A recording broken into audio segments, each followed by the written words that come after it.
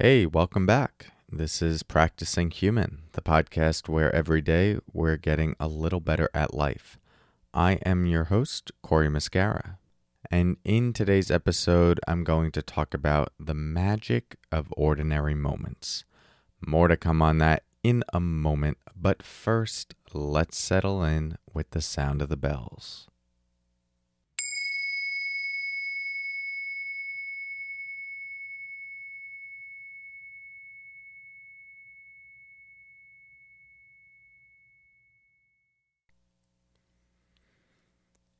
To begin today's episode, I'm going to share a haiku by the famous Zen poet, Japanese Zen poet, Matsuo Basho. It goes like this. The old pond, a frog jumps in, plop. The old pond, a frog jumps in, plop. Now, it's not technically a haiku when translated into English, at least this translation, but I'll refer to it as a haiku henceforth. And this haiku is one of my favorites. I reference it a lot in my teachings. I talk about it quite a bit in my book, so it might sound familiar to some of you. And the reason I bring it so much into my teachings is because I think it's packed with wisdom, wisdom that can continue to permeate our understanding of ourselves and how to be in relationship to our lives.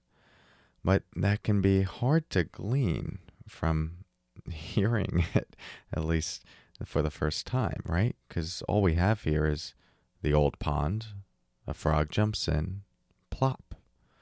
Where's the wisdom in that? It's so simple.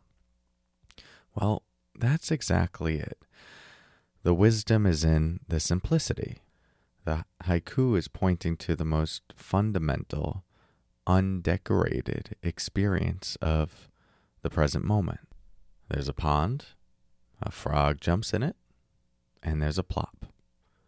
No exaggeration, no hyperbole, no wonderful backstory about the frog and how scared it was looking at the old bog and all the fish in the water, and the frog with trepidation leaped over the rock and the sun was glimmering, and then it landed into the water with this perfect 10 Olympic dive, and all the swans clapped in their heroic admiration.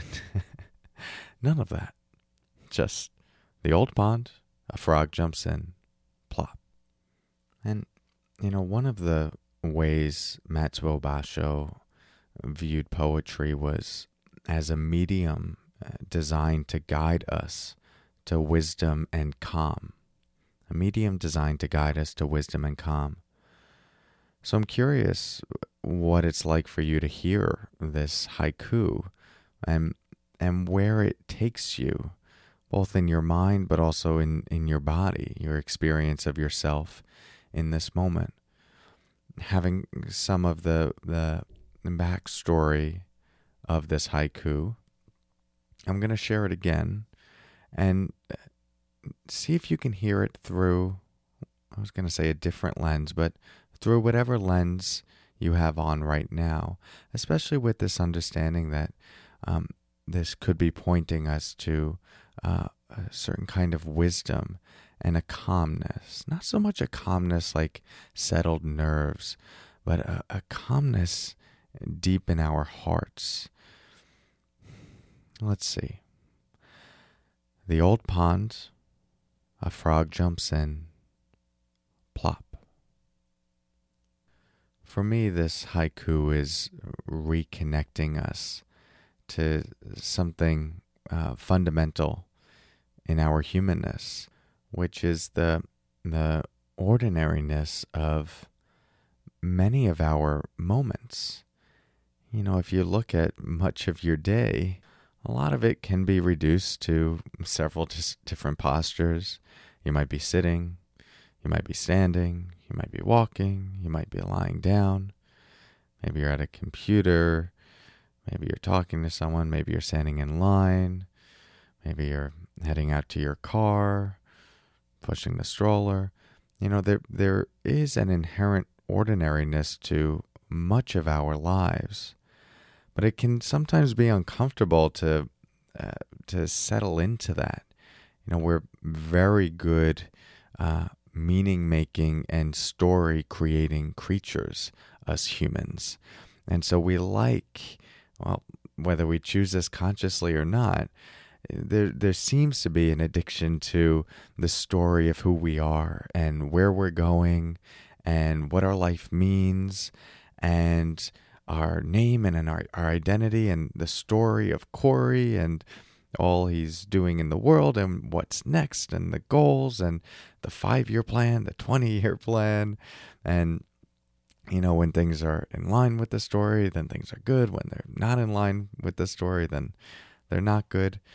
And that sort of just hangs out in the backdrop frequently, flavoring our life in a particular way, and becomes the filter through which we evaluate our experience, or at least the decoration we place on top of our experience. And while that story can be fun, enjoyable, and even bring joy at times, it's also fragile. The story itself is not still and grounded. It's not centered in anything other than thought patterns and belief systems that are constantly changing and reacting to the circumstances of life, and also being too caught up in the story of who we are and what we do, the kind of person we are, where we're going, how this moment should go, doesn't actually leave room for the truth of who you are in this moment, the evolution of who you are, and the truth of what's here right now to arise and be met in immediacy, in a constant unfolding. If we're still holding on to the narrative of who we were 5 years ago, 10 years ago, and adhering to that tightly, well, that's not really making space for what's actually true for me right now. What am I experiencing right now?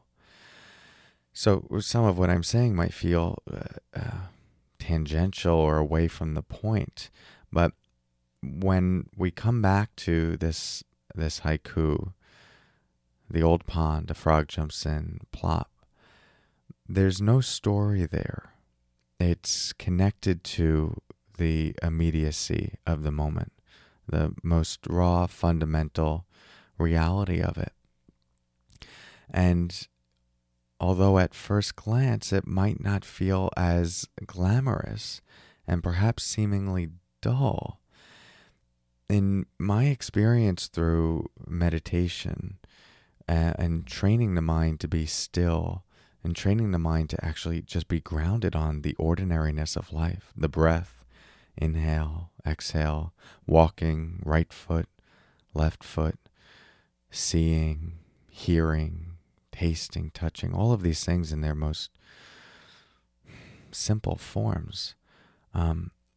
There's a different kind of richness that we get to experience in life, and a different kind of peace that arises with that quality of awareness, what we might call bare attention, an attention to life that isn't clouded by ideas, judgments, or narratives, but one that meets the reality of this moment as it is and blends with how it changes, like water moving between rocks or in between crevices. So my invitation to you today is to explore what it might be like to bring some of this bare attention into your life. You can even put moments of your life into the haiku. This is something I suggest in my book. And so if you're sitting in the car, you might just say, let's say I'm sitting in the car. The man, he's sitting, listening to the radio, right? No hyperbole, no exaggeration, just the elements of the experience. Or you're watching a sunset. The sun, it's setting, brightness. The sun, it's setting, orange color. The plane, it's full, child screaming. Right, so no extra story around it, no extra judgments, just the raw, basic, wonderful reality. So try this out. One day I'm going to write a short book called Plop, The Magic of Ordinary Moments. But for now, you get a 10-minute podcast episode on it. And if you want to go deeper into some of these ideas, you can check out my book, Stop Missing Your Life. The only reason I plug it is because I'm technically not supposed to talk too much about things from my book in other contexts. So this is for the publisher. If you're listening, everyone listening is going to go get the book. Don't worry. All right. Thank you all for your attention and presence, and as always, for your practice. I will talk to you tomorrow, and until then, take care.